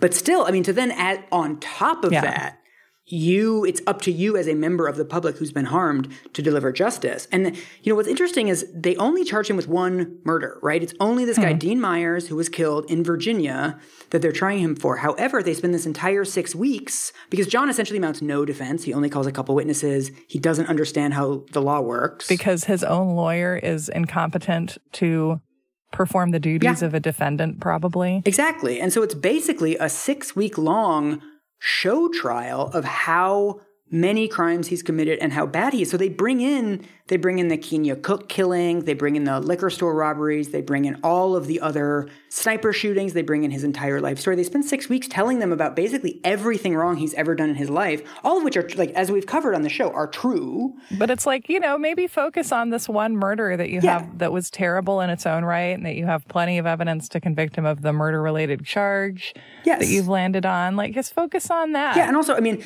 the only people that are actually putting him at the scene of the crime are 2 witnesses who say they saw a blue Chevy Caprice near the crime. So they have a weak case for that particular murder, and they have to just bring in all this extraneous stuff. Yeah, they're just throwing frosting on what they've got. And of course, he has no capacity. I mean, is he objecting to anything? Is he doing anything in his own interest? No, and then because he doesn't know what he's doing, whenever he cross-examines witnesses, the professional lawyers, the prosecutors, will file objections over and over and over again, and then the judge will typically sustain them. Because John doesn't know what he's allowed to do on cross-examination and not. And even if he did know what he was allowed to do, they would still be doing that, and it would be a matter of him having to, do this, like, professionally or something to be able to keep his composure. So what's weird is, I mean, there's just no evidence that he pulled the trigger at all. Right. So this terrorism law is its own strange beast, but it's also just odd to have a murder trial at which there's no evidence that he's actually pulled the trigger. We don't know if he was in the car. Was he out of the car with a walkie-talkie? I mean, what I'm curious about is, like, if someone were to try and prosecute him for what he did to Lee, would there be significant charges there? Would it be worth seeking them? Well, it's also very odd, and I think a really big structural weakness of the criminal justice system, that while they're prosecuting this trial where they're saying John was the mastermind, John killed all these people, John killed Kenya Cook, John killed everybody, one county over in Lee's trial, they're saying John didn't do anything. Lee was the mastermind. Lee did everything. They're calling Lee the mastermind, the teenager? Yes, because Lee is mounting a defense basis of insanity that he was indoctrinated. So he is arguing, I should be not guilty because I was indoctrinated by somebody else. So the state is saying, John didn't indoctrinate you in one trial, and they're saying John indoctrinated somebody else in another trial at the same time. So it's like, I just want like a Ron Howard narrated supercut of all this, where like we have these 2 prosecutions adjacent to each other, which are based on diametrically opposed arguments. Exactly. And they both work. They're both convicted. I don't think that they should go free, but like, I just think that it's, you should be able to convict someone of what they've actually done using actual evidence. It's not necessary to convict him of things he didn't do. Like, you can just convict him of the crimes he did commit. Yeah, he did really bad stuff. It's fine. Like, why do you have to play dirty when you already have so much going for you? That's the thing. I mean, there's no scenario in which he would have been not guilty, right? I mean, there's a question over the death penalty, but there's also just the basic fair trial. Like, you want people to be tried for the things that they did, and you also want facts to be established. I mean, they didn't really establish very much. I mean, this is why we still know so little about John now, is because none of the evidence of domestic abuse was able to be brought at trial. Because they were trying him as a terrorist, and it was just not relevant to the case they were making? Yeah, they couldn't bring it in because then it would imply that his motivation, if there's any motivation other than terrorism. Oh, it would imply he has non-terrorist motives. So they're actually, hiding relevant aspects of the truth from the jurors. So that's fantastic. And also, Lee can't testify because Lee has confessed to all the shootings. Right. So Lee is saying that it was me, John didn't do anything. I think that a trial where you're like actively trying to hide the truth. Not great. Yeah, it's not, I think I would hope that like as you're prosecuting this, you would have a moment of being like, are we the baddies? Yeah. If his crimes don't fit a death penalty charge, then like we can just content ourselves with life in prison. Like I'm never going to understand the sense of need for the death penalty. So I'm missing something here, but I'm not fond of this. And also, once all these appeals start to come up from John, they then try him for the 6 murders that took place in Maryland to make the case more watertight, like to make it so like there's no point in appealing anymore because he's just going to have a life sentence in Maryland as well. Right. So like, why bother? Yeah. So in 2006, they try him in Maryland for the other 6. It's a very fast trial. It's like the jury deliberates for something like 5 hours and they convict him again. Does he have a lawyer in that trial? No. And I think his mind has deteriorated more. I think his closing argument is 3 hours and 20 minutes long. And it's just like a rant about like the CIA framed me and the DNA evidence was fake and, you know, the whole world is against me. I mean, it's just this like rant. And eventually I guess the judge stops him. And after 3.5 hours, the judge is like, that's enough, John. You're just not making any sense. You know, because like he has lawyers, they're making legal arguments for him in documents. But it's like the minute you talk to actual John, the guy's just living in this complete fantasy world. It's not clear at that point if he knows he's lying. Great. It's just like, you know, you should be able to convict someone without them not having a lawyer. And there's nothing for him to torpedo here.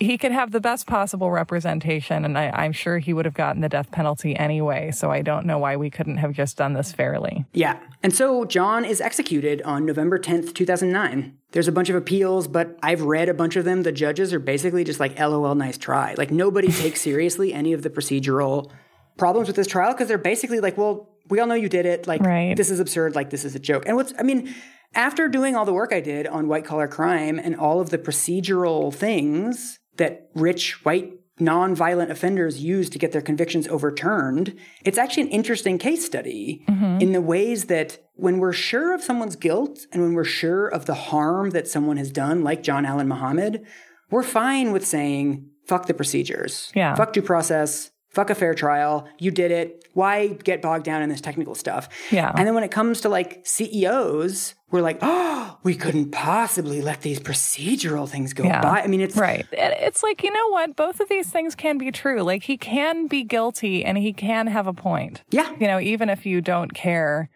what happens to John Allen Muhammad or whether he lives or dies or how, having bad law on the books affects everyone who comes after. Yeah. Yeah. And it could be you.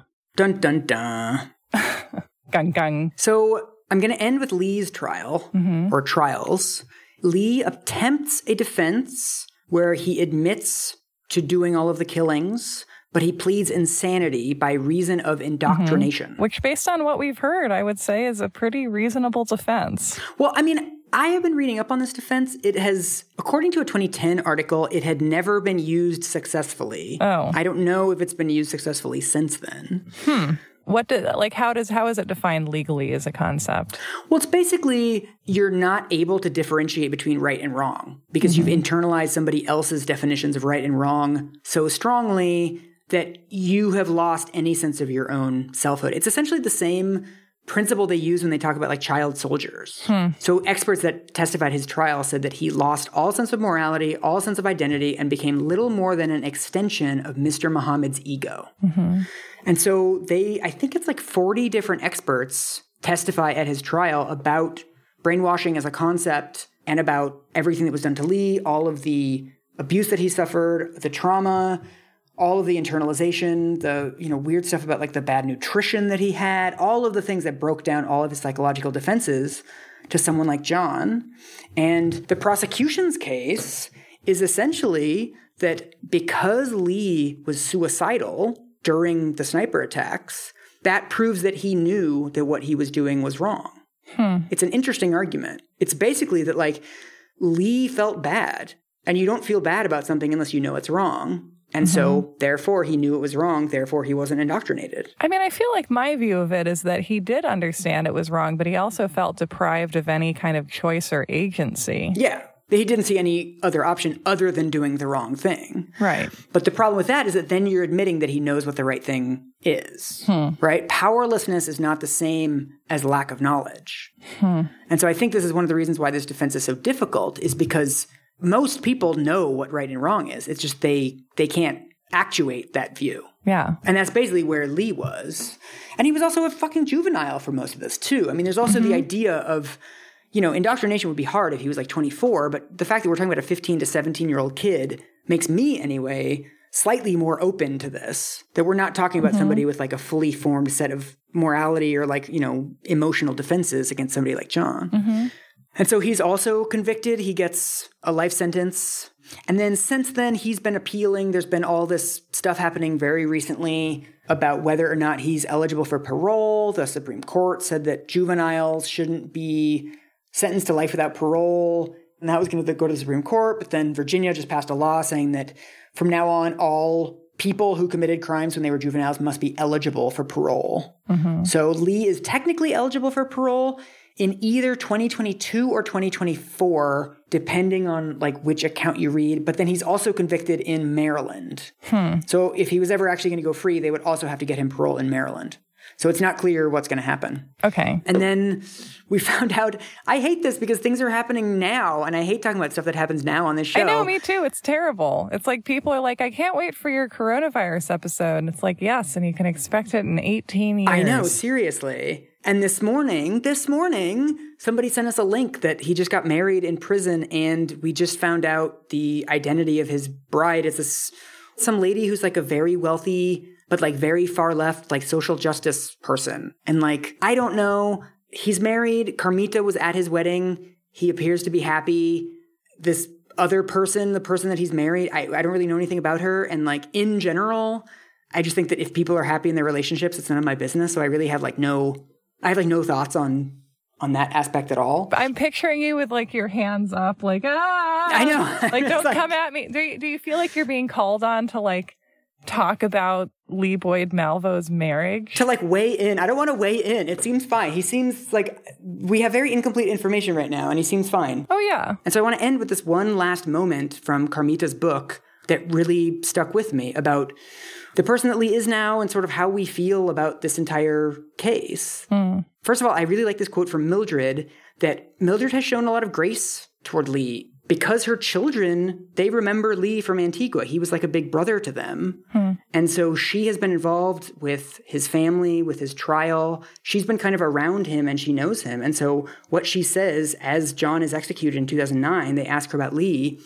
And she says, I think he was a victim. He was a kid looking for a parent. Coming under John's control was a gradual thing. I understand how that can happen. And like, if anybody can understand how it happens, it's Mildred. Yeah. And so Carmita, this author who spent months interviewing Lee and years researching his life, and she went down to Jamaica and interviewed all these friends of his and people that he knew growing up. When she interviewed 40 people, and all of them, she asked them to record a video message to Lee with their memories of him. So she talks to Simone, and she talks to his best friends from school, and she talks to his old principals and Miss Maxwell. And so they all record these little video messages about him. And so about halfway through his trial in prison, she's able to play this entire video for him. And so this is a little excerpt from it.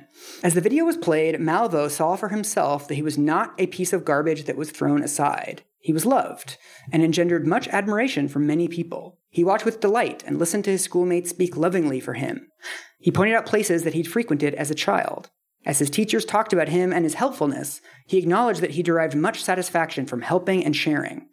The high point of his viewing was when he heard his Aunt Marie sing for him the hymn, Great is Thy Faithfulness.